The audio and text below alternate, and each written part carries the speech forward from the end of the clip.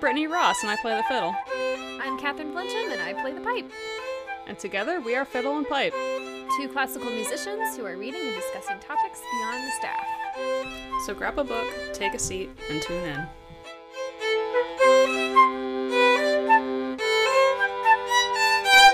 All right. Let's do this. Because I need to finish this book, because I have not read the ending yet. Okay. Welcome to yet another fantabulous episode of Fiddle and Pipe. I'm Brittany Ross. That's Catherine Flincham. And Hello. with us, we have two guests that Catherine's actually going to introduce because, I don't know, I just didn't want to do it this week because #lazy. It's been a long week, to be fair. It's Friday, you know, we're decompressing a little bit, I'm sure. Friday, gotta get down on Friday. #2011. What a wonderful time, I guess. Isn't that when you graduated high school, Brittany? Yeah. Back when Kesha was popular. Oh, TikTok. Speaking of TikTok, who has a TikTok is Chelsea Tanner, or Dr. Chelsea Tanner, and she has a podcast, Align Your Mind podcast. Welcome, Chelsea, once again on our podcast. And then Yay. our second guest, new to Fiddle and Pipe, we have Laurel Rockall, who is a co-host of Hightailing Through History, which is a history podcast where two sisters get together and talk about really, like, interesting history stories. I'm in the middle of the current one that you guys just uploaded about the Hoover Dam, and I keep thinking about dam. What a nice dam. All those puns. All the damn puns you can fit into an episode right there. Yes. So I keep hearing dam in my head. It's a really neat podcast if you're into history, if you want to learn, you know, something a little new or something that you didn't know about, and yeah, you should totally check it out. So, welcome, Laurel. Thank you so much. What if you know everything? Should you still listen to it? You know what? If you know everything, then that's the time when you can yell it back at whatever device you're listening to. So, you know, if we get to a certain part in the story and we skipped your favorite thing about said topic, or if there's something that you know more than we do, which is probable, then you can be like, no, it's 1962. I'm a violinist. I don't know how many classical musicians you associate yourself with, but we are a very arrogant folk. So don't ever tell me that I know everything because I will take that and run with it. Oh, my power just flickered. Did y'all see that? I did. A little bit. That wind is no joke. I'm under a high wind warning right now, so Fun. Fingers crossed. Yeah. Good luck out there. I should add a spooky element to today's recording. It's the Midnight Library calling. So today we're reading the second part, or I guess our second part of Midnight Library, because there are no parts in this. We read Fish Tank through Howl, like how wolves howl. Hello. Like, howl. Sorry. Well, what are y'all's backgrounds? Like, have you guys read the Midnight Library before, Chelsea or Laurel? Have you? Yeah. Is this your first time so far? The Midnight Library and I found each other at exactly the right moment in time, I feel like. I had just turned 35, or I should say I was 35 when I read the book, which is the same age as the main character, Nora Seed. We're in the middle of a pandemic. Everything's weird. I spent the previous 13 years in the health and fitness industry and doing coaching, a little bit different sort of coaching than you, Chelsea, but fitness, nutrition, and then some like athletic performance stuff. Burned out, closed my business down, which worked out because that was right at the time that things were all closing down for COVID anyway. And then a few months into that, had a baby. So everything was a very weird time. Lots of new life changes. Also wondering, like, is this my new, like, what's my new purpose? Like, if I'm not going to identify myself as a trainer and coach anymore, what am I going to be? What am I going to do with my life? Oh my God, I'm getting old. Oh my God, I'm a mom now. Oh my God, you know, and all these things that we kind of freak out about. But yeah, I read this book and I was like, I just felt like I could at least relate to it at a certain point. At that certain point I was in my life. I I really enjoyed it, and I do highly recommend it to people, especially when they're getting around 30, around 40, 35, at least they're in milestone ages. I feel it connects really well at those certain times. But I'm monologuing. It's okay. We hog the mic every week, so that's why we let y'all speak so much. Yeah, exactly. We love it when you guys talk. Yeah. What about you, Dr. Tanner? Oh gosh, all the formalities here. This game, I think I read it pretty soon after it came out. Maybe in 2021 though. Yeah, I think it just did a great job of like zooming out.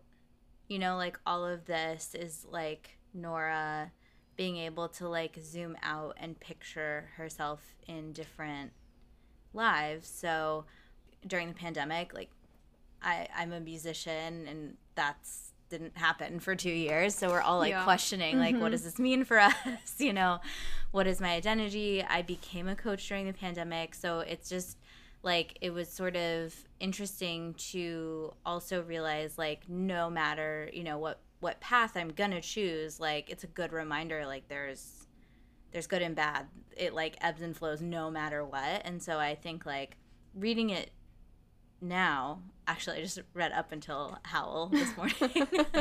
but like reading this today, I was like, oh, like this is such a great book to read every so often too. Yeah, like a reminder. Seems like it. Yeah.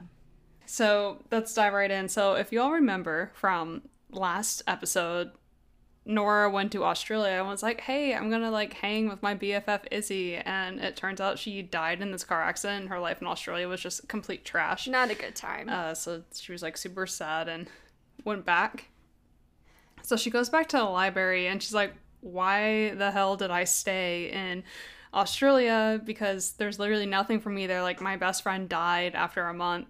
And Miss Alma's like, well, you stayed because, you know, you were grieving and you got depressed and that made you complacent. And she has this like beautiful analogy of, or not analogy, I guess it's like a study where was it zebrafish?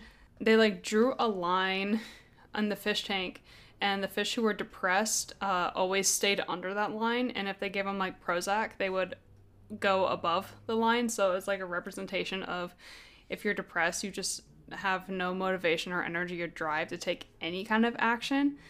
Kind of makes me sad for fish. I know that sounds really weird, but I was kind of like thinking about Finding Nemo for a little bit about this, like being stuck in a tank and how they were trying to escape from the tank, from Darla. And it just made me so sad for fish, and it made sense why my parents were like, we're not getting you a pet fish. I'm okay with it. I mean, I don't think the point of the study was that all fish are depressed. But it just kind of made me a little sad. I don't know. I was also sad about the cat dying, and I don't have any relation to this cat in the beginning of the book, so... Yeah. I'm glad that the chapter, well, actually, I'm trying to think, is that before the section that we're discussing today, that she found out that Voltaire actually has a heart condition? Yeah, that was in the last part, so... That was in the last one. Okay. I'm glad that they figured that out pretty quick, early days, because I was like, oh my gosh, her poor cat. But early in her life-changing, or, you know, life-swapping, that they're like, you know, Voltaire had a heart condition, and he would have passed away anyway. It's okay. There's nothing you can do. It didn't make you a bad person or an owner. So thank God for that, because that was sad. Yeah, otherwise. Exactly. Yeah. I have an orange boy, so I remember when I read this book the first time, I cried I know. reading that. Vivi, Voltaire, both ginger cats. He's such a ham. I love him. Orange cats are the best. Yeah, something about orange boys. They're just like the sweetest cats ever. I just want to take my face and smoosh it on them all the time. Nora's like, I guess I had no incentive to take any action, even something as, I guess, drastic or as negative as like suicide, because in some lives you just sort of get complacent and you just kind of float around and expect nothing to change. And I feel like that happens a lot. I think that happened to a lot of us during COVID. Yeah, even after, like, or I guess like when things more opened up. I've been in that place where I was just like, I don't know what to do. and everyone else is like doing things, getting back into like the routines and everything like that they did before COVID. And for me, I was just kind of like sitting there like, I don't know what to do. I don't know what my purpose is or my place is. Mm-hmm. So definitely been there before. Yeah. I still feel that way. Yeah. You know? Yes. Yeah, but I feel like, you know, I use this analogy a lot. I've heard it. Chanel Miller was on Glennon Doyle's podcast, if we're talking about podcasts, and she had this analogy of like when she gets very depressed and like in a place that seems like very emotionally charged, she says it's like looking through a toilet paper tube. Mm. And I love that analogy because it's like, yeah, if we're like, I don't know what to do, this is like all there is, right? Like there's not a lot we can see outside of that. But what I think Matt Haig, is that how you say his name? That's Okay, how yeah. we're assuming it's said. What he does so beautifully in this is it like gives her a chance to like put this down and like maybe experience a few others. Mm-hmm. And so really kind of zooming out in a way that I feel like, and of course I feel like Mrs. Elm is like she's like the wise, she's like Gandalf. She's like the wise one in this. But yeah, I feel like knowing that you won't know more what to do in a different life is like kind of comforting in a way. Yes. Yes. Yeah, for sure. I just think it was like a shock to everyone's system with the pandemic. And then, yeah, like coming out of the pandemic, it was just, I don't know. I'm not someone who's ever really struggled with depression, but it made me feel like continuously like situationally depressed. Nora asks Mrs. Elm for a successful life, and Miss Elm was like, well, what does that mean? Like, what does success mean? And Nora's like, I don't know. I thought it was your job to tell me. So Mrs. Elm was like, okay, well, like, what makes you happy, or like, what made you happy when you were happy? And she thinks about swimming, how she used to be a really good swimmer in high school, and how she had a good relationship with her dad through swimming. So she's like, I guess I wish for a life where I didn't give up swimming, and I was like super driven to be the best swimmer I could be. So that's what happens, except before that there is the tiniest little blurb of a chapter, and it's called, I need to scroll up my text because I don't want to write it all out. It was the last update that Nora had posted before she found herself between life and death, and it was like, I miss my cat, I'm tired. Yeah. And Fair. it's just, I don't know, pet deaths are weird because they seem so like significant to you, and I feel like to people outside of like your family it doesn't hold the same significance as if like a person died. So it's like I've always found like pet deaths to be like a weird form of grief. Yeah, I could see what you're saying. I can see that. So it's like how it can be a huge deal for you, but it's not like, I don't know, if I told y'all like my cat died, y'all would be like sad for me, but you're kind of like on some level you're like, it's like a pet, she'll be fine in like a few days. But like to me that's like, that's like one of my children. Right. Well, you gain a connection with those animals, I think, a little bit more personally than what we do. So I feel like that section's really profound because it's like representative words are hard, representative of how like perception is key, and something that seems like minuscule to one person can mean like the world to another person. Which, especially when you're talking about something like mental health, is very personalized between people. And also when she asked Mrs. Elm for the successful life, and she asked, you know, what is success for you? I mean, that's also a perception too. Is it happiness? Is it being able to do what you love? Or is it having profound love and friendship in your life, or money, fame? I think he brings up a lot of those classic questions, life questions, like sort of, is the grass greener on the other side kind of thing, or what is success, or you know, what are those things that are important to you? So it's a really good point that you bring up because of like the perspective piece of that, which I didn't think of before. Thanks. I like to pretend that I know things, so You do. I say as I You do. misspeak what I'm saying. So she wakes up as a swimmer. Like in a hotel room? As a successful swimmer, Olympian, retiring at the ripe age of 28. Wow.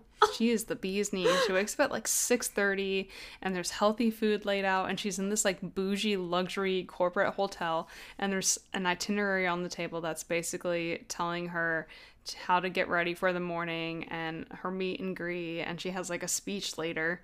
At a success convention, I put in quotes. I was like, she's at a success convention speaking on how to be successful. Vague. Very vague. I don't know. I just kind of bullshit my way through it, and I guess everything worked out for me. Yeah. That'd be me. She let the successful Nora do all the work for her. Now she's just kind of, Reaping the benefits. yeah, Yeah. exactly. She's amazed at her physical prowess, and to the extent she's like, I'm gonna do like a push-up. She does like 10 push-ups, and it doesn't wind her at all. And she's like, wow, what is this life? And then she looks in herself in the mirror, and she's like, I am so fine. Like, look at me. I got like 6-pack abs. I am fantastic. Yeah. Which I guess you would do if you were suddenly super duper ridiculously in shape after not being in shape. I would. I didn't have to do all this work. She finds Dan and Izzy on social media. She's relieved that Izzy is still alive and Izzy is still in Australia. Thankfully. Dan is, I forgot what was up with Dan. He was married to someone.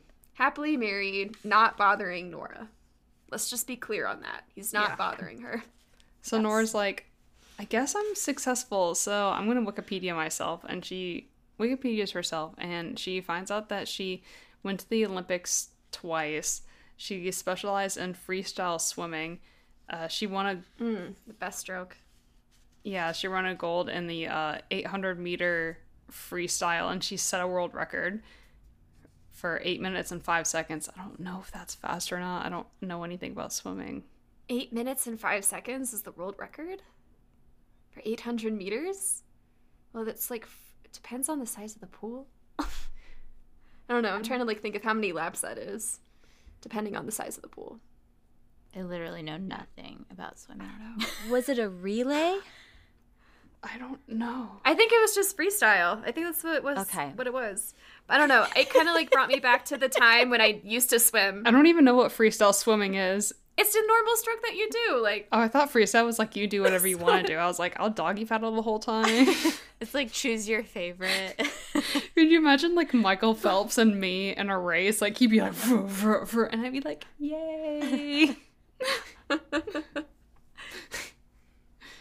Yeah, and then she won a silver in the 400-meter I'm assuming freestyle thing. I play violin. I don't know about swimming. there was a relay though in there, so she probably did do freestyle in the relay. Who knows? I don't know. Did y'all swim?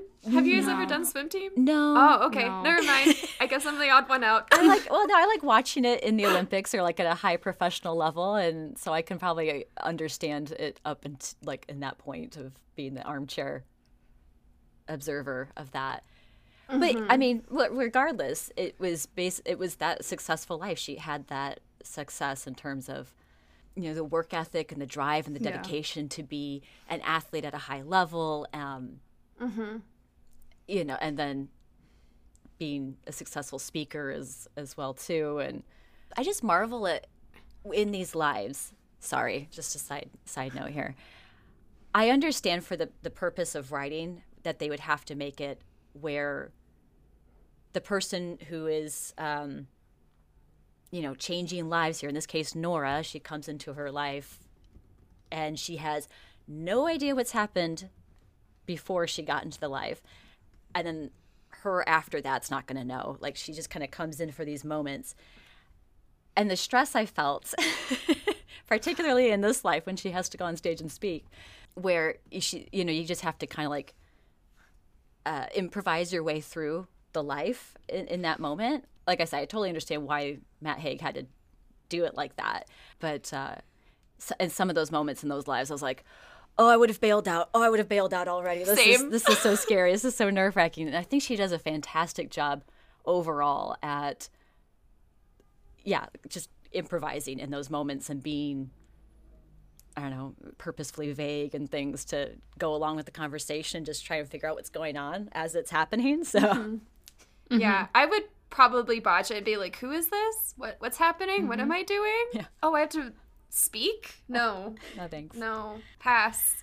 I feel like it helps in this chapter that she has a background in philosophy, Yes. right? Yes. So she can like pull from that, which is very helpful. And I like highlighted a part from her speech. I was like, this is pretty dope. I don't know. Like, you know, she's like, life isn't a race you can win. You know, like, and I was like, well, that's pretty profound. Of course, everyone's like, yeah, but how do we win? Right? Like, everyone in the audience is like, yeah, but like, why are you telling us this when you won? So, right? And like, I feel like that's like kind of a mini reflection of what she probably thought in that day that before she, you know, as he puts it, like she decided to die, right? Like, oh, I've lost, you know, like I can't do this. And like the illusion of like what it means to like win at life is sort of, I think, very like clearly conveyed in this moment, but also on like a broader level. Yeah. That's definitely what she gets out of this life, for sure. She's basically just like super successful. Not only is she a Olympian swimmer, but she does like a bunch of other stuff. She does like TV shows and like coaching and wrote a book. And she's also like a philanthropist. She has that self-guru TED Talk that she looks up. She gets this call from a woman named Nadia who sounds overly familiar. And she's like, I don't know who Nadia is. And Nadia's like, do you want to talk to your dad? And Nora is like obviously shook because apparently her dad died of, was it like a heart attack? Yeah. Like a few years before.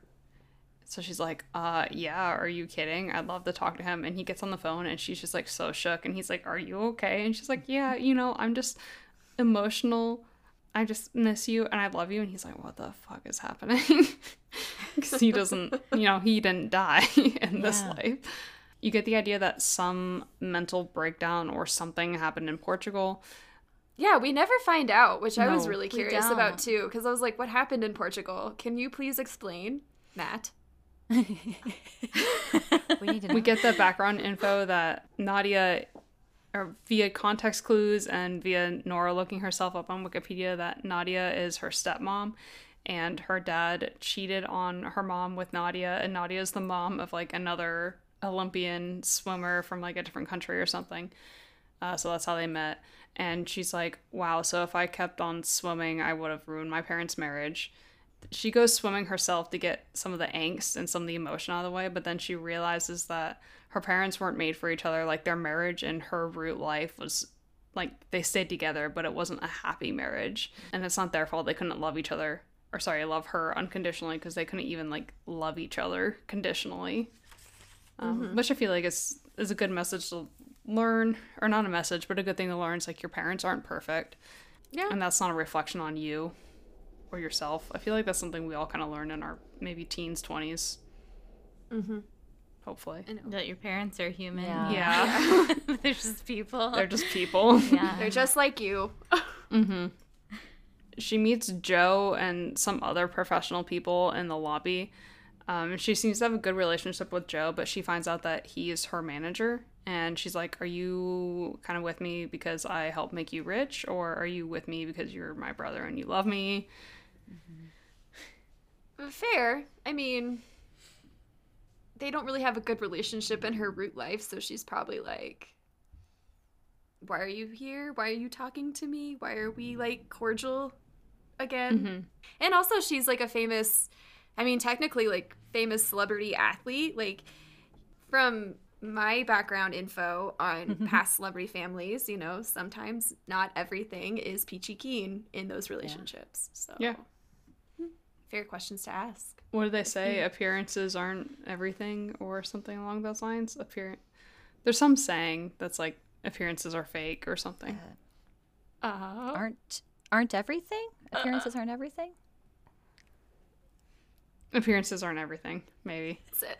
That was what my brain told me to say, and I was like, is that right, though? I don't know.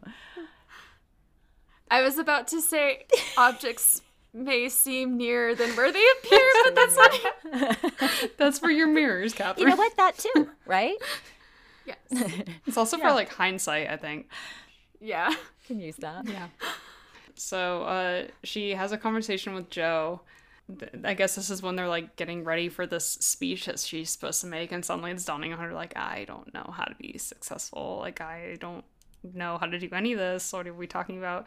He's totally different than he is in her root life. Like, he's happy, and he's straight edge, and he went to college, and he loved college, and he hated college in her root life. And he's like, yeah, you would be successful in any other life that you had, because I guess in every life that Nora has, she seems like she brings up the concept of, like, well, what if there was another life?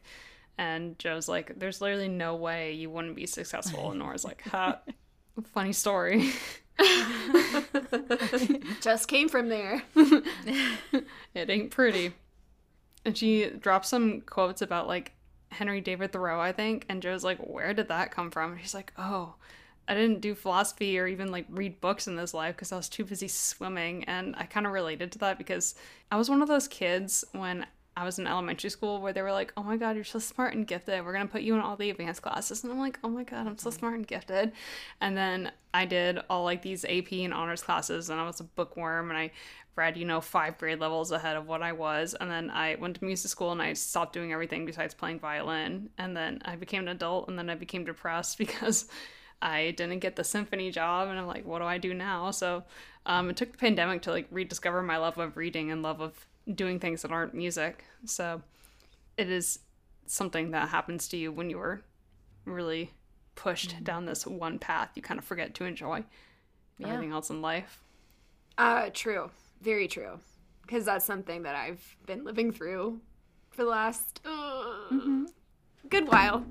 I can't really think about the amount of years, but I definitely understand that. Yeah. Yeah. I think similarly, I don't know, as a musician, it's like very single focus, where for me, that's like all I did because I was like very much not in the gifted program at school. So I was like, this is the only thing I'm good at. I have to do this thing. And so then because no adult was like, hey, you should do something else. They're like, wow, you're so talented. It's like the feedback you get kind of goes in a loop. And I think it's just interesting that her parents were split on her, like, doing one thing or another. Like, someone really pushed for one. And that was actually, the case for me and my parents, too, where it's like one wanted me to do music and one didn't want me to do music. So it's like I feel like that dynamic shifts things around as well, where it's like, well, this is the only thing I've been told that I'm good at, so I should just do this thing because the feedback I'm getting, like, I'm not really doing anything else, And so I feel like I could totally see someone going down this path of, like, being successful, but I feel like once again we get, like, the nuance of, like, the day-to-day of, like, oh, relationships maybe don't survive this stuff, or, like, all of the dynamics of life, instead of just being like, I'm successful, right? Yeah. So I think that this chapter in particular really, like, got to me a little. It's like, oh yeah, that's, like, an interesting thought to think, where it's like, oh, I wonder, like, how it would affect the people around me if I had made a different choice. Right. Yeah.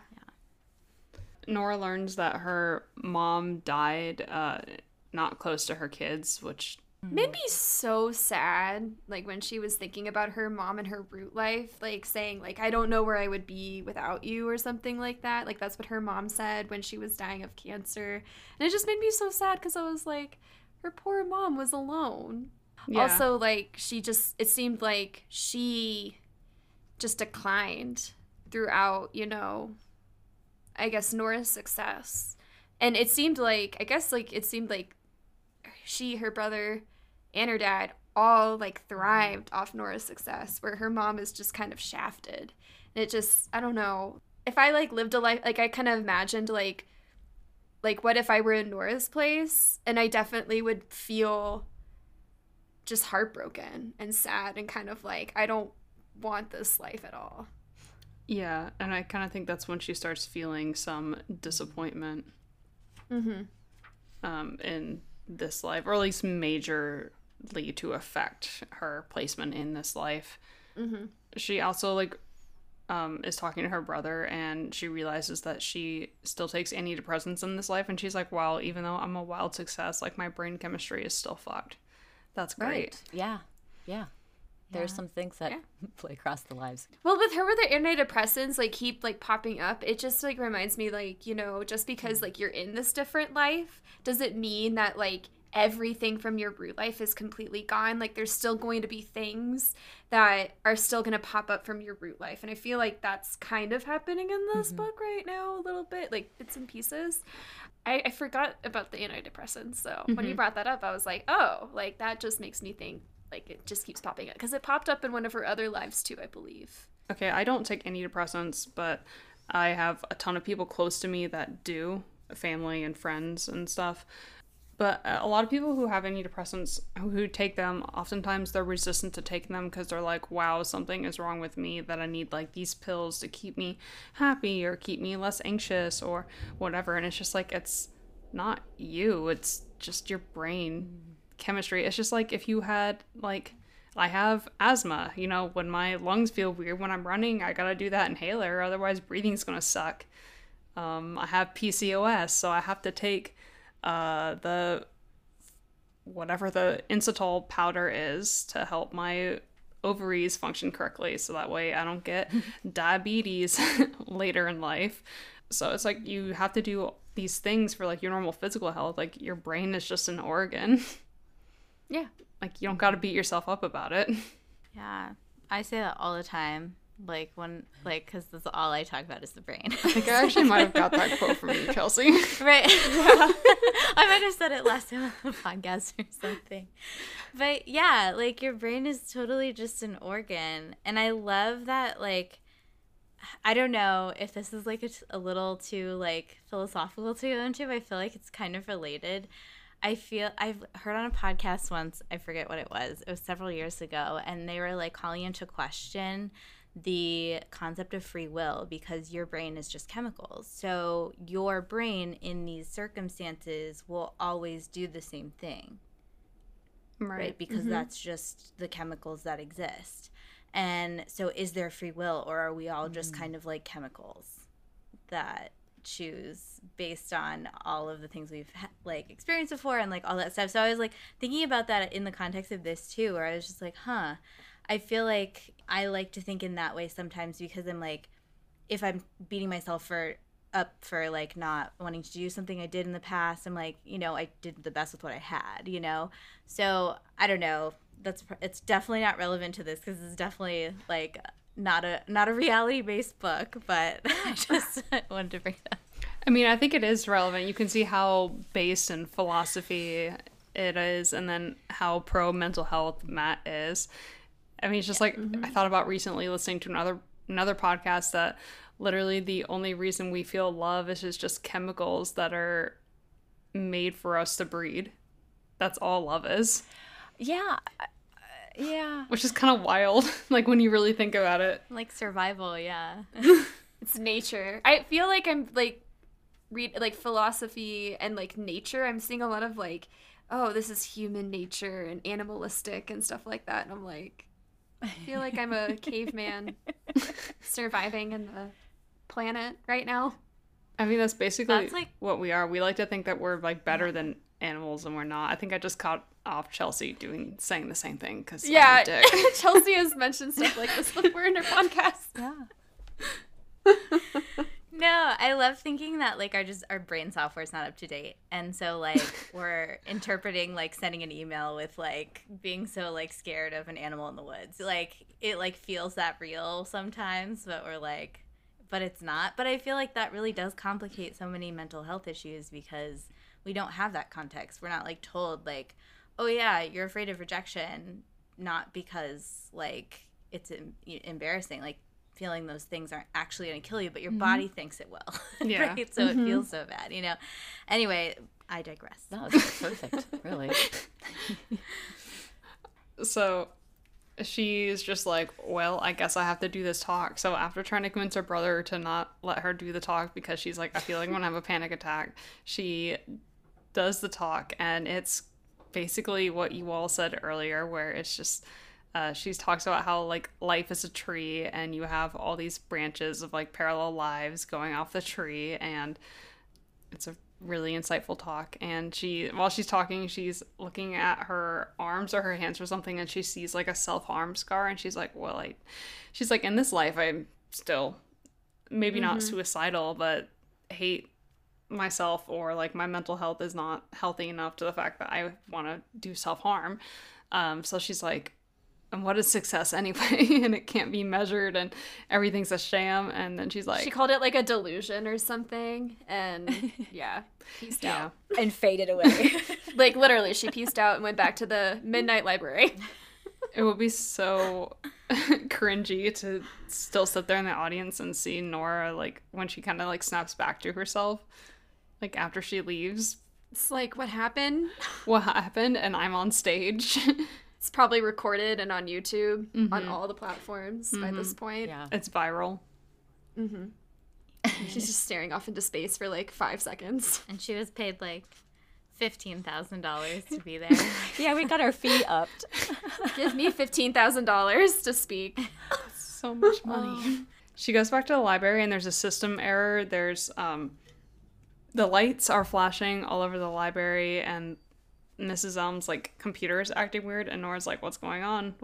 And Miss Elm's like not responding to her at all until Nora like taps her or something, and she's like, there's a possibility that something's happening on the outside that might destroy the library.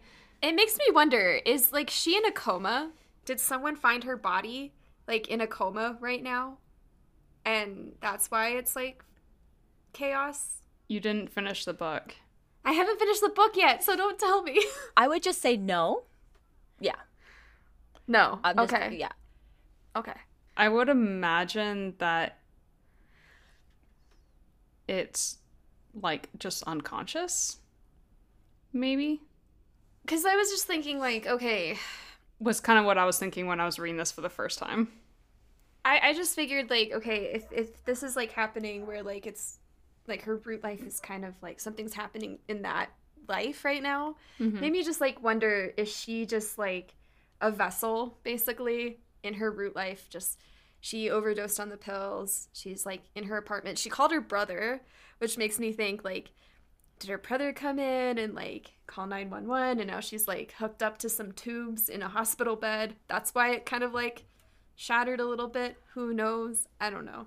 That's just what I'm visualizing right now, but I'll find out in 8 hours. So. I would say, and this won't spoil anything, but I would say in terms of in the part that we're talking about in part 2 today,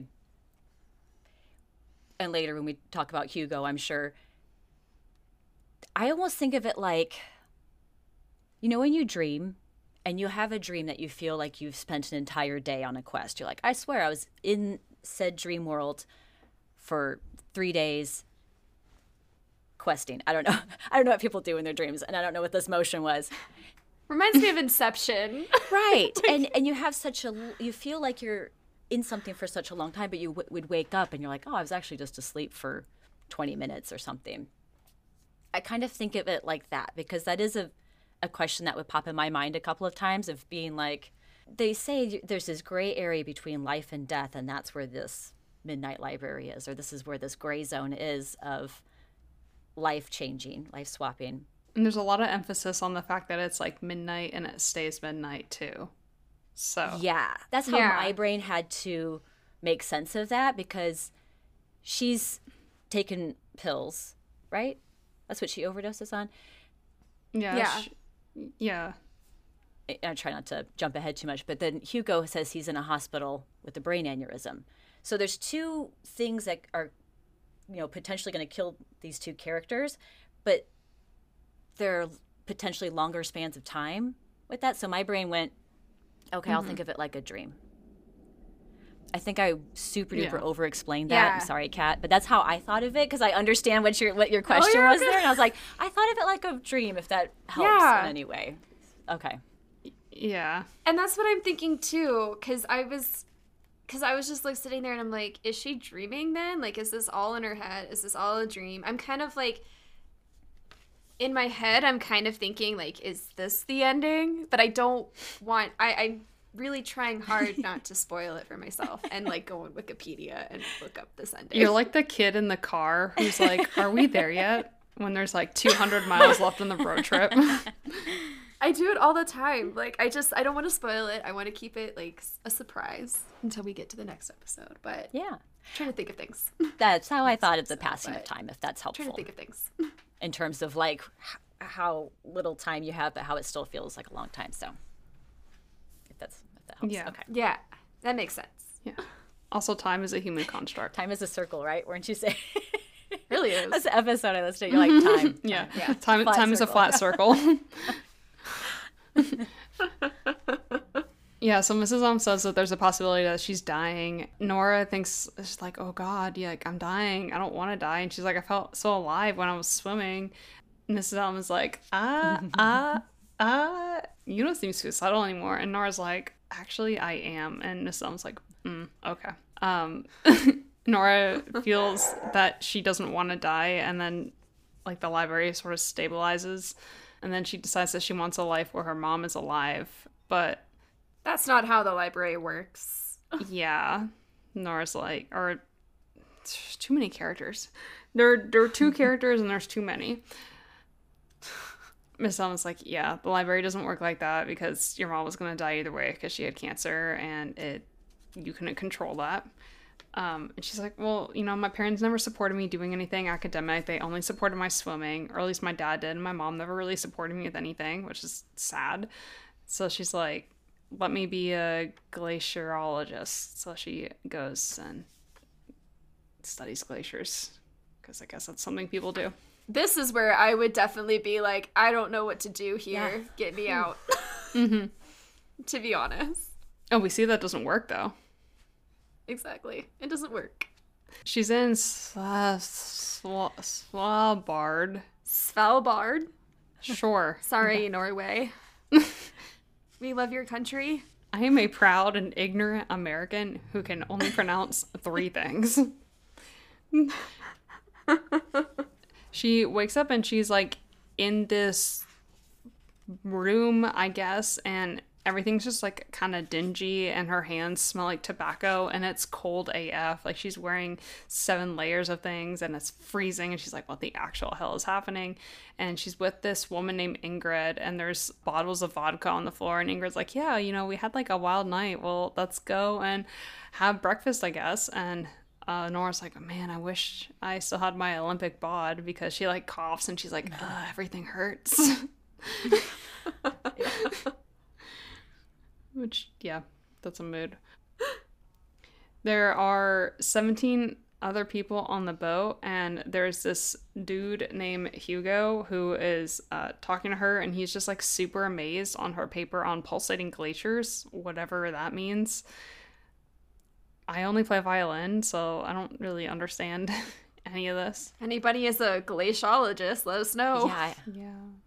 I didn't know glaciers pulsated. Well, apparently that was new also, you know, for all of them, Oh. right? Isn't that what Hugo said? Oh. I wasn't sure if like the concept was new or if it was just like a Oh. new aspect of pulsating glaciers. I don't know. Knowing academia, it was probably a new aspect. I just didn't know glaciology was a thing, to be honest. I don't study glaciers that well. And Oh, you don't? Why? That's actually why we Right. brought you on this episode. I am a glaciologist. All right, Catherine, you give us the rundown of this section. You know what's up. It's ice. And it melts. We're off to a good start. You're like Nora when she's trying to explain her paper. It's made of ice. Yep. That sounds accurate, actually.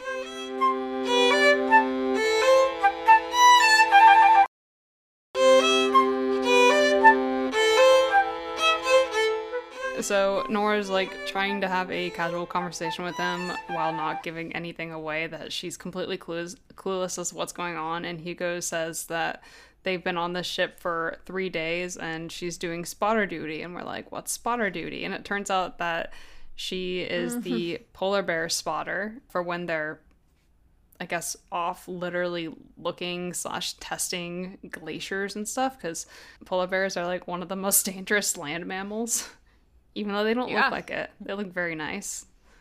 I know, they're my favorite animal. Aww. I'm kind of heartbroken that they're so angry and deadly.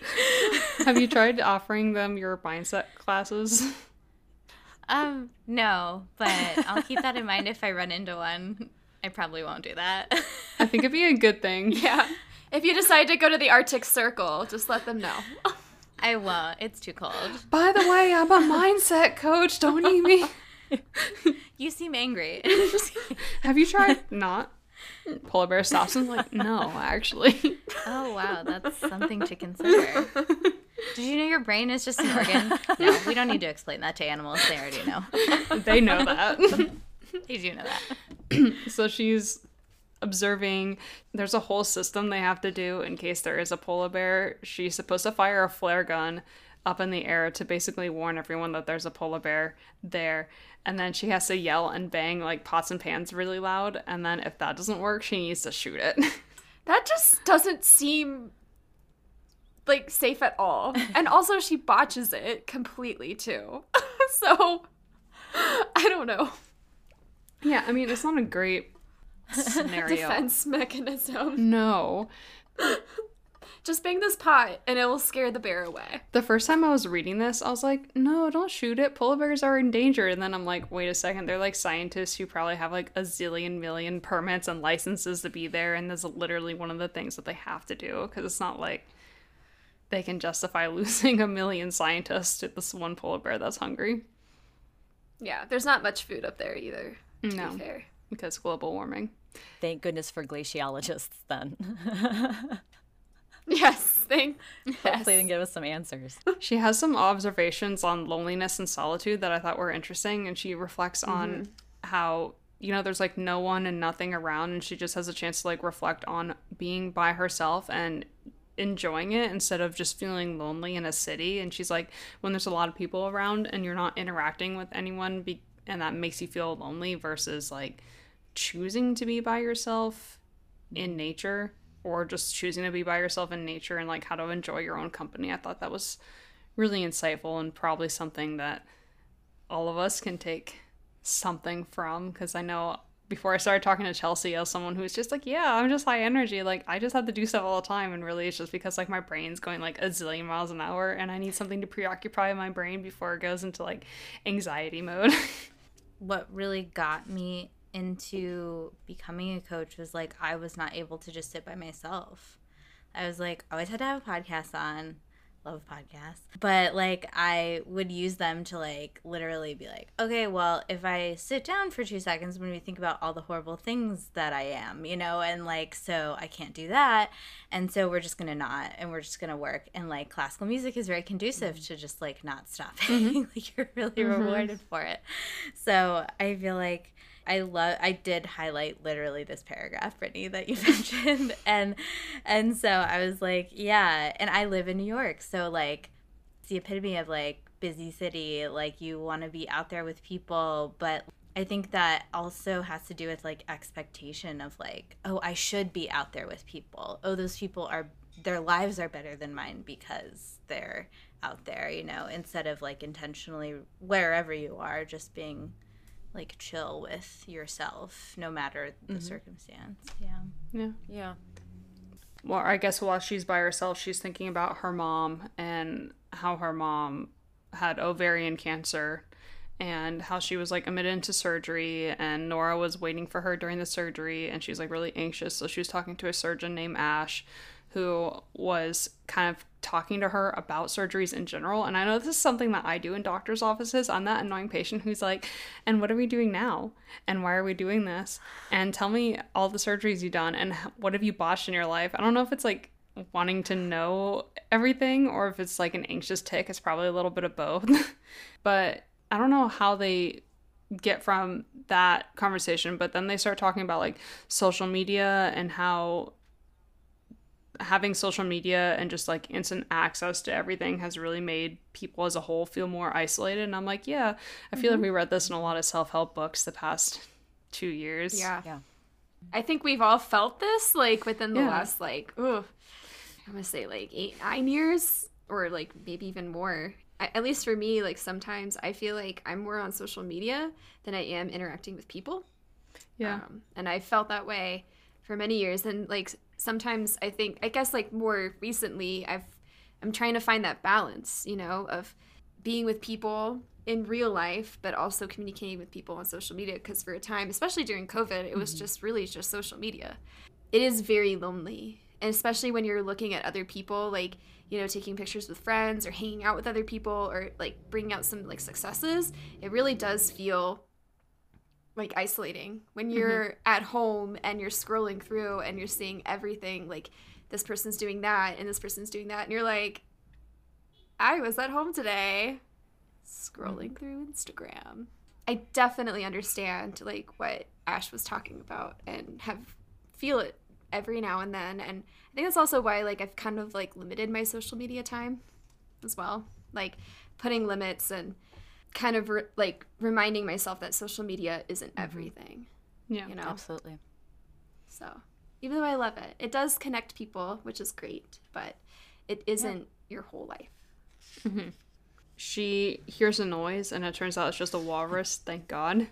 And she hears another noise, and it turns out it's not a walrus. Run. Shoot the flare gun in the sky, not towards the bear. Literally, the chapter ends at the noise, and then there's, like, a next chapter that's called A Moment of Extreme Crisis in the Middle of Nowhere, and it's just, oh, fuck. And then it's the next chapter. For real. I like the way that he writes and separates chapters into, like, thoughts more than, like, actual chapters. It's more engaging, I find it. Yeah, I love how this section was written, because it was literally written in, I feel like, a terror mindset, and it made me very anxious to read it. Because the whole time it's just, oh fuck, oh fuck, oh fuck. Like, between stuff that she's doing, she's like, I'm gonna die. Yeah. And she's like, Mrs. Elm, send me back. Send me back. In all caps. Just like, I didn't sign up for this. It just makes me wonder, like, is Mrs. Elm just, like, sitting on that computer, like, watching her the entire time, like, okay, like, let's just, like, you know, give you a few more minutes. You're fine. Let's see if you survive. She's watching it, and being like, let's just give her one more minute. Let's just really let her feel her feelings with that. Yeah. Like, get the fear, let her panic. But, yeah. Sit with those feelings for a bit. Trying to teach her a life lesson. It reminds me of all those, like, movies where, like, or I guess, like Scrooge or something like that, right? It's like the ghost of Christmas past and present and future or whatever. Yeah, whatever.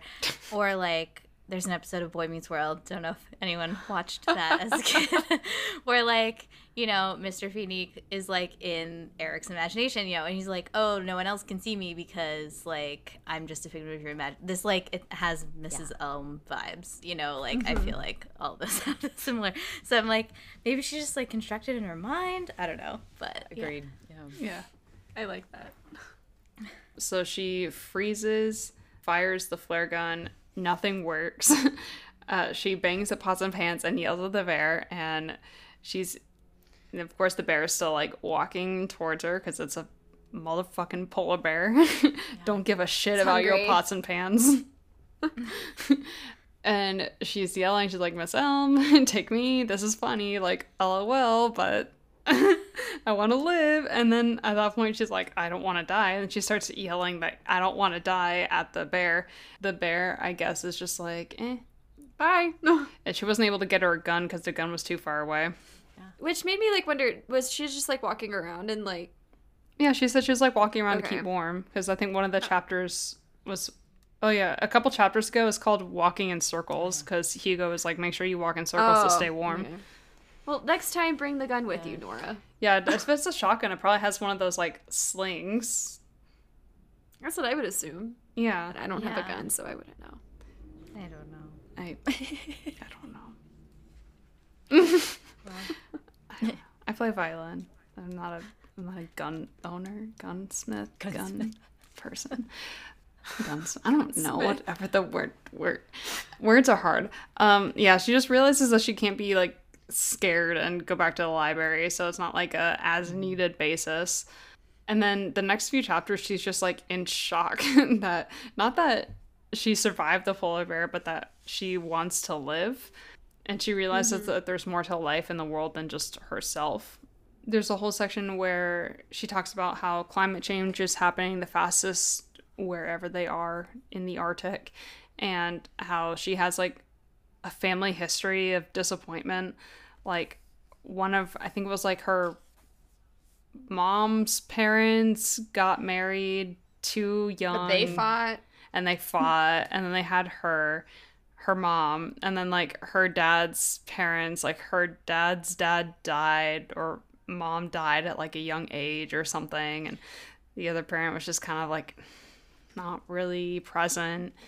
And she's like, you know, my life is just kind of set up to be mediocre at best, and that was just my lot to play in life. And she realizes now that she wants to be alive, that that's not something that was like genetically inherited from her parents. That's not the role that she had to play. She's like, I actually love my parents for all their faults, and I guess I should maybe consider loving myself with all of my faults, ? Yeah.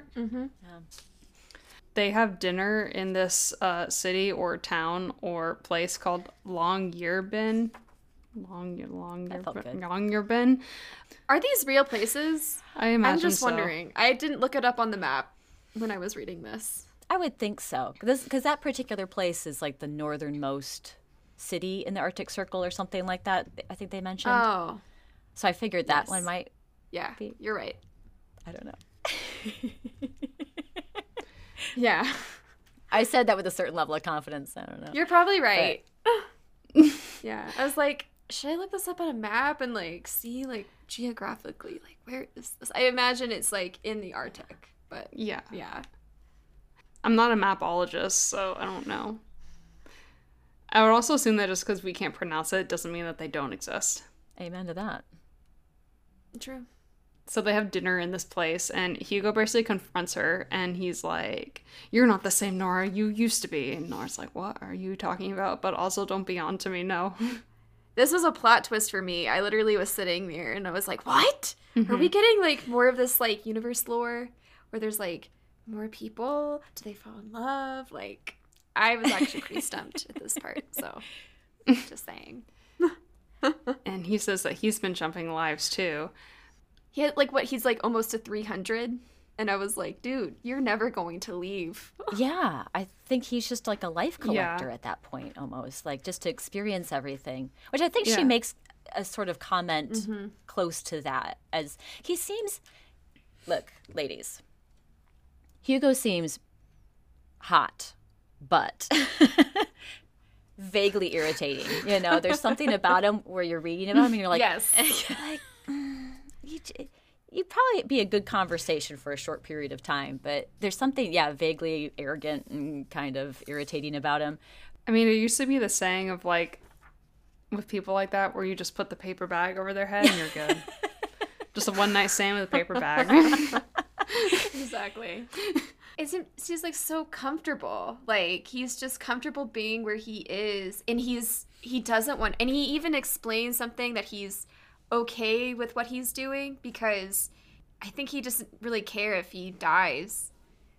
Yeah. Like No. in his root life, if he dies like in one of those lives, he's like, at least I like lived as many as I could or something like that. And He calls Yeah. people who jump between lives sliders. Sliders, yeah. they slide right into their life. And apparently his thing is that it's not a library and a librarian, it's a VHS store and his uncle. I love that, by the way. I was going to ask you, because at first when she said, oh, mine's a library, and he's like, oh, mine's a video store, you know. And before I read that there are even more locations than that, I was thinking, oh, what would mine be? Would mine be a video store or a library? But we also Yeah. have art gallery, restaurant, casino, like a few different places. Like, I don't know, I wonder, especially as you guys as musicians, like, could it be sheet music? Could it be different songs? Music or library. Music, yeah, like a record store Music or something library. like that, you know? Like here, let's put this record on, and, you know, or I don't know. Yeah. I think that was really an interesting little twist I had forgotten about from the first time I read that, but stood out more to me now, even though there's no quote unquote purpose to it. But I was like, I liked the creativity of it, I guess. Yeah. Everyone has their own personalized library of some sort. I feel like mine would probably be like a bookstore because as a kid, that was like my favorite thing, was going to like Barnes & Noble or Borders and just like sitting there and, you know, you weren't supposed to like read the books before you bought them, but I would take the comics and read them. And I would just sit there because I was a fast reader, so I would just read everything and my parents would just be like wandering around and I'd be like low-key stealing all these books. Mental theft. I think mine would probably be a Borders with an attached Starbucks. Plus side with a coffee. Yeah, like Yeah. here's your tea and here's your new life. Open up your book and you can, I don't know, maybe. Yeah. Why Because not? Hugo says that it has to be something that was like important to you, especially in like your fundamental years, and with an adult who was important to you in the moment of need. Oh, mine would probably be like a music library of some sort with like a teacher of mine, most likely. Yeah, it I makes can sense. just visualize it. Yeah. How about you, Chelsea? Not to put you on the spot or anything, but I was like, I wonder, I'm curious. I'm just deeply curious about things like that. I think mine would have been some sort of like CD store or like, CD warehouse. I won't say like CD or tape, like cassette tape. Like those were my modes of listening. It would probably have been like, you know, like my babysitter in my formative years. She was like kind of like a second grandmother to me. I feel like she has Mrs. Elm vibes. But yeah, it's so interesting. It's like, where would I have like loved to go as a kid? But I'm like, yeah, I think that would be it. Yeah, I feel like mine would probably be my first violin teacher, my librarian. And I had her from like 6th grade to senior year of high school, so there's a lot of stuff that gets done there in those years. What about you, Laurel? What would yours, person and place be? I would think probably a library as well, or some place with books. I feel like that would be the location. In terms of the person, honestly, it would probably be either my paternal grandmother or probably my music teacher in high school, because I was with them a lot, and high school's tough for like a lot of people, and especially for me it was. I think like having my band instructor in there might fit. Either one of those. I think in terms of like family, it might have been grandma, and like an other person outside the family, maybe Mr. Widener, maybe. Wait, you're a musician? Well, I would love to say yes, but You were. I was quite a long time ago. I think did you play the saxophone? I think you mentioned that in one of your episodes recently. And I was like, what? You played the saxophone? Yeah, you know, it's funny because I have a listener and Instagram follower who was the same in terms of he played saxophone for ages, and I said, "Oh, I knew I liked you." Yeah, we find each other, but that he has his in his basement too, and he's like, "One day we're gonna have to get it out and just." Like, I mean, the reed, I actually have like a reed in there. I saw one a couple years back when I was movie stuff. I was like, that's got to be at least 15 years old, 20 maybe. Oh, right. Everything's wrong with that. Yeah, so alto saxophone was my instrument. Nice. Growing up. Nice. And yeah, you guys know, like music being in classes and those teachers being big parts of your life, especially when you are involved in music so heavily, through those formative years. I think that might be my person. They get into like some really heavy physics talks here where they talk about like universal wave function and parallel lives. Which made me wonder, is this real? Like, is this Yeah, a real theory? it's real. I never did physics, so I kind of like skipped on that throughout all of my education. I kind of wish I did physics, to be honest. I feel like with sound, especially, that would have been really helpful for teaching. But yeah, I was sitting there and I was like, should I look this up on Google and see if this is real? This is where I kind of feel like get a little bit freaked out and inception-y. So I was like, oh. It's basically just like the scientific explanation of how parallel lives could work is the basic gist of it. And they talk about Schrodinger's cat, you know, the cat you put in the box, is the cat alive or dead? And you don't know until you open the box and you see that the cat's alive, because why would you put a dead cat in a box, you cruel monster? But they're like, even if you open the box, like in theory, the cat could still be alive or dead, because like different people's perceptions of the event, or if there's like parallel lives and stuff, and in one life the cat could be dead, and in another life the cat could be alive. So it gets really meta. And they do talk about the gray zone between life and death, which is there's a book on Goodreads that I found that looks really interesting, and this is actually a new relatively like scientific discovery that there is a gray zone between life and death. There was a huge paper written around like 2018 that people who are in like a vegetative state perceive everything that we perceive. Like they hear everything, they still like sense everything, but they could be like living life differently than how we perceive it. Mm-hmm. So there's like this gray zone between life and death, and there's like this really interesting book on it and like what that could mean and what that could look like. So do you happen to know offhand roughly what the title might be? I She can says look with it pen up. in hand. I know. I was like, I'm about to raise Goodreads? Send the link. Because I have heard stuff like that, but I've heard it from, so this is a totally like woo-woo spiritualism sort of perception of it. No, this was like super sciencey. Oh no, I'm sorry. In terms of like I've heard similar things from like the non-science, more of like that spiritualism sense of where they have talked about that. So it's interesting to have science looking at that and sort of being able to give a scientific explanation on something like that. I'll drop the link into our chat and I will post it in our show notes. Okay, but it's called Into the Gray Zone by Adrian Owen. Spelled Grey. Yeah, Grey. I was about to say A or E, because I never know. Cool, thank you. Yeah, so if you want to deep dive into some sciencey, nerdy stuff, into it. I found that last night. That's what I was getting up to. How well did you sleep after that? Actually fine. Oh, good.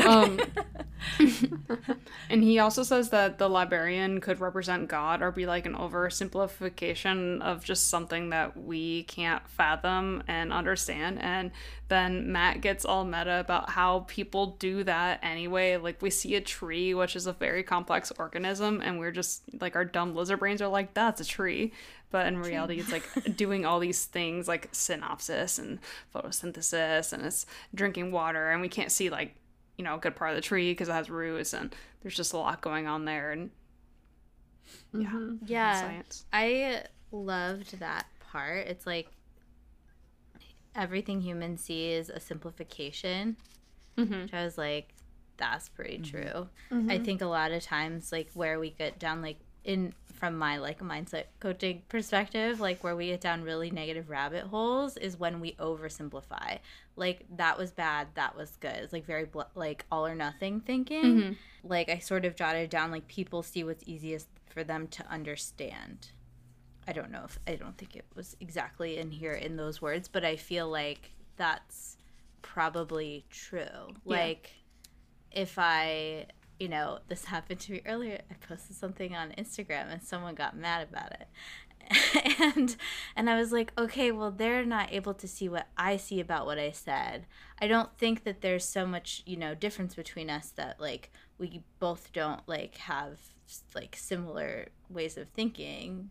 We're both flutists. Like there's a lot in common there, but I feel like it's like, oh, well, sometimes some people have to see what's easiest for them to comprehend, or else they just can't like process things. And I feel like that was a great way to like convey that life is way more nuanced than, you know, we perceive it to be a lot of the times. And the more simple we get, I think the more like all or nothing our thinking starts to become. Yeah.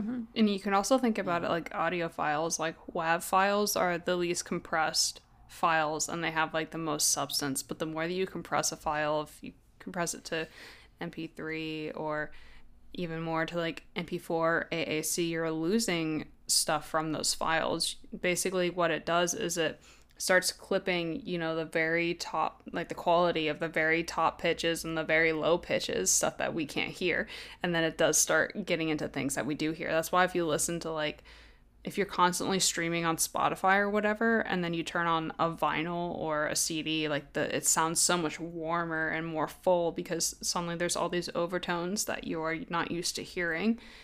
Oversimplification for understanding purposes is similar to compressing music files or really any audio file. You do it because it's space efficient and it's easy and it makes sense, but you're not always getting the best product. Yeah. I like that example that you just brought with like audio and podcasting. Hi, my name's Brittany Ross and I edit our podcast. You do some great work with it. Very nice Thanks, job. babe. Thanks.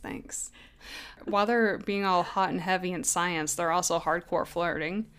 They're like, could there be a life where we meet and we are together? And maybe we're married, and maybe we're deeply in love. Like, This is where like the string music in the background starts like elevating a little bit, and it's like super romantic, like they just found love, and then not quite. And then he says that the only reason he's still in this life is for her, and then they kiss. And I'm just like, all right.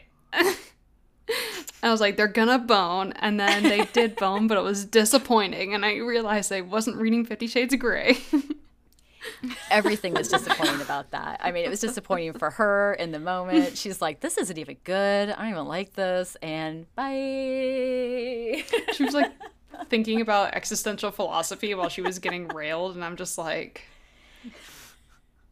it happens. You know, I mean, we've all been there. You're like, you're not in the mood, and you're like, I gotta go for groceries tomorrow. Gotta get some milk and bread. Yeah. Oh no, honey, it's not you, it's me. I'm just thinking about milk and bread. Milk and bread. Just doing a mental grocery list in my head. Don't worry about it. Yeah, she says that it doesn't really seem that intimate, like he doesn't really seem into it, and she's like, I wonder if all of his life skipping has just made him not present in the lives that he's living. Mm-hmm. Could be. Yeah, that seems true. And there's a... Like, Go ahead. oh, just like that you'd have to really not get attached to anybody. Mm-hmm. Yeah, because it could end. There was like something mentioned where it just seemed like he was more about himself and less about people, and I think that's why like Self-centered. there was like some kind of disconnect. Yeah, Yeah. makes sense. If you're like bouncing from lives. Yeah, if you're the only constant thing, then that would make sense. Yeah. Well, and I feel like this is probably a reflection of like her learning from the whole Dan trip from earlier in the book. Yeah. Where it's like, oh, he doesn't have my best interest in mind. Like, that's pretty clear. And so this is an automatic, like, goodbye. Yeah. Yes. Yeah. Yeah. Oh, go ahead. Sorry. No, go ahead. I was going to say, I did make a note, and this isn't very profound, but in all caps, I wrote, Hugo, ! And then in parentheses, I put next to it, what this tells me is that people who regret their current lives or their root life at one point wanted to be a glaciologist. Like, that's my takeaway. Thanks. Nice, Laurel. Good work. That's like Plan C. Plan C. Yeah, that would not exist in any of the books or CDs No. in whatever library or Same. like anything I was in. Too cold. Definitely no thank you. I would literally just go back to what Catherine was saying at the beginning and be like, this is ice. Yeah. It melts. I believe it is frozen. I hear this is frozen water, you guys. Yeah. Do you know that? Weird thing about matter, it can change. There's a quote from Camus. It's the title of the chapter where it's there's one quote that's, if something is happening to me, I want to be there. And she's like, I feel like I should be feeling this, but instead I'm feeling this other quote by him, which is something like, I'm not sure what interests me, but I know what doesn't, and this isn't it. I'm just like, ouch, burn. Well, but then it's another thing that she knows. Then she's like, all right, check, and then check out, and just like on to the next thing. Yeah, she goes back to the library. Exactly. I mean, I don't think glaciology, if that's a word, I've avoided saying it this whole time. was her thing. Let's just be honest. The study of big ice. The study of big ice. So, after getting, like, meta-boned, she is all science brain now. She corners Miss Elm, and she's like, who are you? And Miss Elm's like, what are you talking about? Like, I'm Miss Elm. And she's like, what's wrong with you? And Nora's like, well, I almost died. And Miss Elm tells her that if she dies in a life, then she dies for real. And Nora's like, well, that's not really fair. And then Miss Elm is saying, well, I thought you wanted to die. So we get into this little thing again. And Nora's like, well, I don't really want to die per se, but I definitely don't want to live my actual life. And Miss Elm says, oh, are you sure? Because the Book of Regrets is getting lighter, and you kind of tend to do this to yourself. You set up barriers, and you just make your life more complicated than it needs to be, and you say things that you don't think.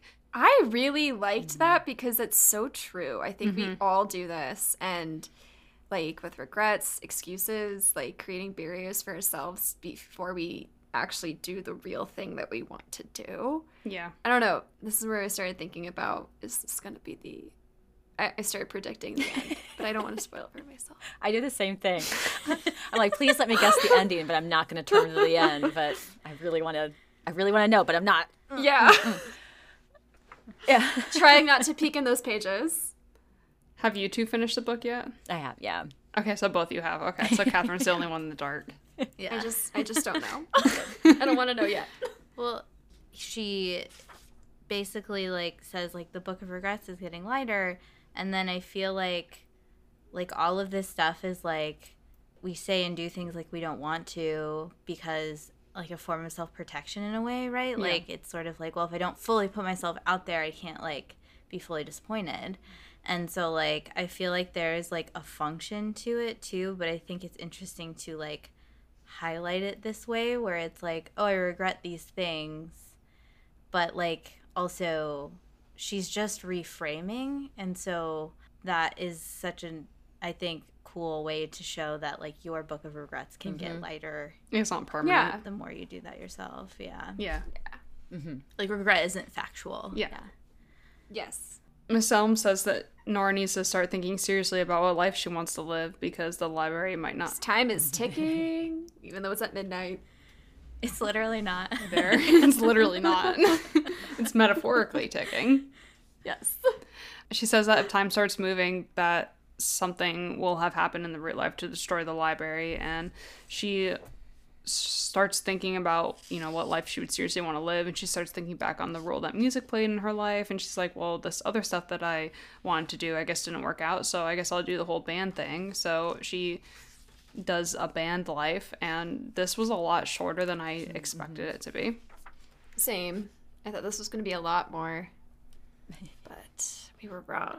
Well, I mean, I feel like it's kind of like dating. She's like dating with her lives. Like she's learning really quickly what she wants or likes and doesn't want or doesn't like. So, and she's realizing she doesn't have like as much time. I mean, it's like that too when you first started dating, and however old you were, like middle school, high school, college, whatever, you were like, yeah, whatever, like it's fine, it's fun. And then as you get older, you're like, wait, like I actually might want to settle down at some point. Like, yeah, you're cute, but are you a paper bag over the head kind of person? Or do I actually want to look at you or have a conversation with you or whatever? Right. Do you see a future with somebody? Is this what you want your quote unquote forever to be? A life or a person in the sense. Yeah. Yeah. So she appears to be backstage, and there's a towel person that gives her a towel, I guess because she's like all hot and sweaty because they're at a concert, and she thanks the towel person. The towel person's like, oh my god, you thanked me, wow. I was like, oh. That'd be me in front of Taylor Swift. Just there. Like, you thanked me. She sees Ravi, who's wearing an indigo suit with no shirt, and he's talking to her, and there's like some tension in his voice, so we maybe have an idea that even though they're supposedly in a band together, that there's not something quite right there. There's a different bassist than the one that she remembers. Joe is around, and he's doing something with the foreign press. They're playing at a stadium, so they're huge. At this point, I also would be like, nope. I'm gonna go. I'm very disappointed. It's like, can you just put me in a spot in this life where I'm not, like, I can have some time to rehearse, like, instead of, like, performing an encore that I'm not sure about yet. Can you put me in a practice room? Yes, please put me in the practice room. Put me as a background dancer. I can do the... A little step touch and a snap. The snaps. Yeah, I can do that. No problem. Yes. Well, I think it's interesting too, right? Like I was thinking about this from a musician standpoint because she had like physically trained her body for like the Olympics or whatever. Like she's super fit in the other life, and then in this life she must have like a ton of muscle memory for like all of the songs and stuff. Yeah. So, you know, I'm like, okay, well at least her like body is on her side. Yeah. That's what I thought too. Yeah. You know? I was like, at least she's kind of like, at least she, it's not like they're handing her a microphone and be like, now sing, and she can't sing, or she like is never, you know. But yeah, in terms of knowing what song to sing, that would be the challenge. Go out there and sing the song you sing every single time for your encore. Cool. What's that? Like, you know, that's, Howl, exactly. Howl. Obviously. And she's like, I've literally never heard this song before. So instead, we're going to do Simon and Garfunkel's Bridge Over Troubled Water.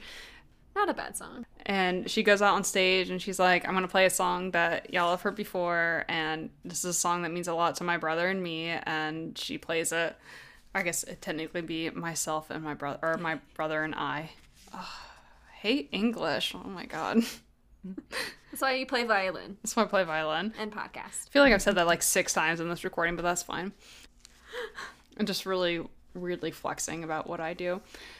She's really hecking nervous, and she starts viewing the crowd as like a Milky Way of lights and supportive white noise. And then she realizes that she's more capable than she thought she was, which is good to learn. She notices that she has a tattoo that says "Wild and Free" on her arm, and she's like, that's interesting. I guess I'm free spirit in this life. There's more weirdness with Ravi after the performance because he's a little, I guess I want to say miffed that they didn't do Howl or whatever they did in Chicago because it's the song that they always do. There's a text from Izzy, and it's the same text that she's been getting from Izzy where it's a picture of whales. But now there's a text that follows it. It's like, oh my God, thank you so much for the Australia tickets. Like, I can't wait to see you. All these heart emojis. And she looks on social media and she has like a zillion followers. She's super famous. Probably has a Wikipedia page as well. She looks hella good. She's like really rocking some goth punk vibe. I liked how it's described that she views this life or sees this life as a never-ending like race course or something like that, because she's constantly going on tours and doing interviews. Like she has to do a podcast interview after this like concert that she just performed. I just like how every life she's doing, she's defining it in a different way, and this one just seems like constant work. Like, yeah, you're a famous musician, but you're doing a lot. At what cost? Yeah, Which I'm sure is the reality for most musicians. So I'm sure it's a really hectic life. Yeah. There's an important woman on the bus who, it must be some kind of manager, gives her a rundown of like the itinerary where, you know, go back to the hotel, do the podcast interview. And Ravi is kind of salty, it seems like, because the only person they really want to talk to is Nora, who Nora seems like the front man of this group. And then Ryan Bailey, the actor, FaceTimes her, and she's like flipping out because Ryan freaking Bailey is FaceTiming her. He sounds like such a doofus. Oh that was the very last note I made. Was Ryan Bailey does. sounds like a doofus. Yeah. he seems drunk and he's telling her that he misses her, and he's like, I'm in Mexico, except he does the whole like, I'm in Mexico at that embarrassing white people thing that us white people do, where we try to, you know, just, yeah.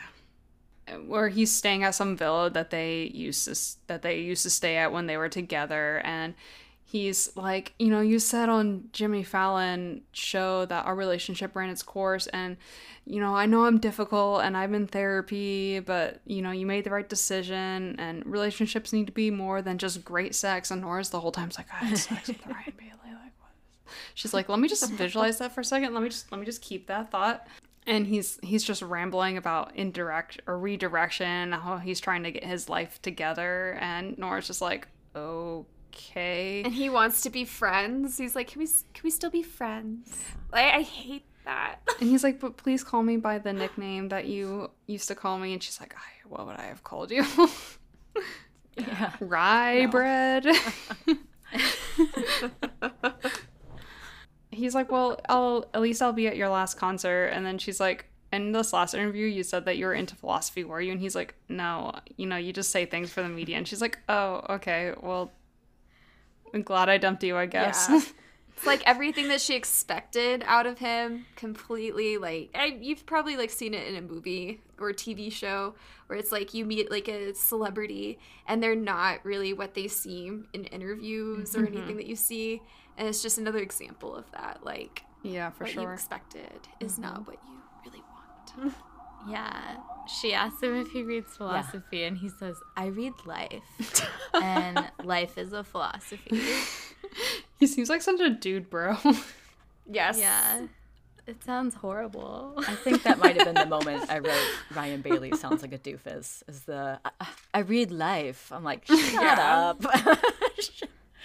Shut up. I mean, he's not wrong. You know, a relationship has to be more than just great sex. And if you're talking to that, then... Oh, gosh, right? Oof. I don't care how good the sex is. The next chapter is a tweet where Nora says that you can have everything and feel nothing. And it's been, like, retweeted and liked. Or, I don't know if Twitter uses liked, hearted. I don't have Twitter. A zillion times. They're at this hotel... and they're getting off the tour bus, and there's fans gathering there, and there's one fan who's like, oh my god, your songs changed my life. And then another person's like, please sign my arm, like, this is for a tattoo. And Nora's like, what? Okay. But she says this is the life, like, this was the life that she was destined to be in, because, like, people are like, she loves being adored. Yeah, exactly. She's getting attention, and she's like, this is where I was destined to be. I don't know. She's also, like, taking everyone's compliment. She's not, like, jaded by stardom yet. So she's taking everyone's comment, like, very sincerely. She's like, oh my god, like, my song changed your life? Like, thank you. Wow, I have the honor of doing that kind of thing. Mm-hmm. But they keep bringing up Howl, which we don't know about. Which I guess is, like, their big #1 song or something. They meet the podcast people inside, so they go up to Nora's room to record the podcast because I guess it's quieter, and Joanna is the woman who was, I guess, managing them, and she goes up too, and there's a tray of, like, Brazilian honey cakes, and Joanna's like, you can't eat these because you're on this new diet, but then she eats a honey cake, and I'd be pissed. I think that's when I would leave that life. I'd be like, I want a Brazilian honey cake. Yeah. And that's what she also realized. She's like, I'm, like, really fucking rich and famous, and yeah, I can't eat this honey cake. Like, what is happening?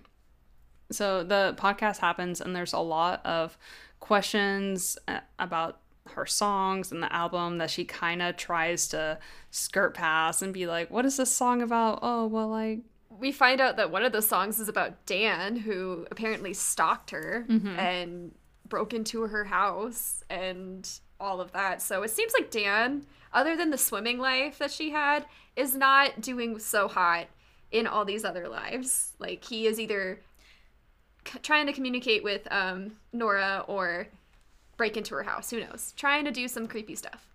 Yeah. Generally just, like, a not good person. Yeah. It looks like. And that's really when she, like, warms up into the interview, too, because she can say all this, like, shit about Dan and how he's, you know, an awful person. She's like, would you believe, like, in a parallel life, he would have loved me? She should probably add in the book of her regrets, like, never meet Dan. I wish I never met Dan. Like, just X him out of your life, girl. You don't need him. Yeah. And then they say, or the podcasters say that, you know, she's had like a bunch of hard times recently, and the press has made it indefinitely harder for her by not giving her any privacy and following her around. And why does the press hate her so much? And she's like, I don't know. And they're like, what would your life have been if you took a different path? And she's like, well, it's funny that you bring this up because I am currently life surfing right now. And she just kind of says that being sad is a byproduct of being a person and would happen regardless of what life that you lived, which I think is a good lesson to learn, because at the beginning of this story, she definitely kind of painted herself as being like a victim of circumstance and not realizing that she was like responsible for a good part of the reasons why that she was unhappy, or if she wasn't responsible, she wasn't like taking steps to like actively fix the things that were making her unhappy. So, you know, I mean, she's been in a life where she's an Olympic swimmer and she's still depressed, and she's in this life of being a world-renowned musician and she's still depressed. So it's just like, Yeah. money and fame aren't gonna fix you. Yeah, I think especially in this one, when she like walks onto stage in like the Milky Way chapter, the last line is like, she was capable of a lot more than she had known. And I was like, that like she probably just like didn't know she could have done more in her root life, you know? Like sometimes you just assume that things aren't possible. Yeah. And that's like so easy to do. So yes. I really like this chapter for that reason too. Yeah. It's just like the fish tank section where you just like, it's easier to settle. It takes less strength to just settle than to do any kind of action that would help or harm you. Yeah. We're creatures of comfort, and we just kind of stick with what we know, even if what we know isn't good for us. I think that's what I said last episode. They start asking her about her 3 homes. I guess she has like one in California, I think, and one in England and one somewhere else. And she's like, oh, I would go to the London one because like that's where my brother and I live. And they're like, oh, this is awkward, but your brother died like 2 years ago of a drug overdose. Gasp. And then they start asking her like how she's doing with that, because that's obviously really hard. And then she just starts being super sad and she just fades out. Well, she goes down to like the bar and she's asking Ravi like, why did you say that Joe was like talking to the press? He's like, Joanna? And end scene. Goes back to the library. Yeah, I forgot about that. I was like, oh. Then that's it. Well, we get the Howl. Howl is the song, and Matt basically writes down the lyrics of the song, and the gist of it is that life isn't as good as it seems. Thank you all for joining us on this section. Thank you. Thanks for having me. Yeah, thank you guys. Yeah. That was so much fun. Is there anything that y'all would like to plug before we leave? My podcast is called Align Your Mind. It is everywhere you get podcasts. It's for musicians who want to feel better. Nice. That's my plug. It's a great podcast, so check it out. And if people want to follow you on the socials, where can they find you? Pretty much just Instagram at _ Chelsea Tanner. Rad.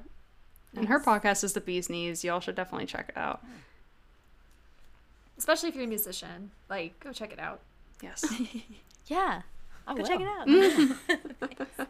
And then I'm Hightailing Through History. We're on Instagram, Hightailing History, and then Hightailing History Pod on TikTok. Our main community is on Instagram, though. So we're on Twitter, we're on TikTok. But if you really want to connect, and I know you do, just get in here so we can snuggle you. That's Hightailing History. And then I turned away I turned off most of the people. They're like, no snuggles for me. Thank you so much. Great. And definitely follow them on social media, because Laurel puts up some really neat reels of like little history tidbits, and they're very entertaining. Meat reels? Did you say meat reels? Reels. Did you say meat reel? Oh, I was like meat. I was like, I just imagine like slabs of steak. She holds up meat and she shows them in the reels, but they're really cool because there's like seriously like there's some things about history that I was not sure about. Thank you so much. I have so much fun with those things. It's my moment to have a creative outlet, so I appreciate appreciate that they're loved. Thank you. They're really good. Like, you put a lot of good work into it, and I'm like, I am too lazy to do the whole, like, screen background thing and then talk into my reel. I don't like that. I like mimicking whatever audio is there, but Thank you. I love so your much. reels. Yeah, I appreciate that. Yeah, I'm gonna have to check out your podcast. I love that. I just followed. Yeah, I gotta teach a new student Oh, yeah. in 15 minutes. Go get him. So it was Woo! lovely talking to you both. I guess we'll finish this book next week. So Thank you we'll so see you all much. then. Yeah. See you guys. All Bye-bye. right. Bye. And recording. Oh.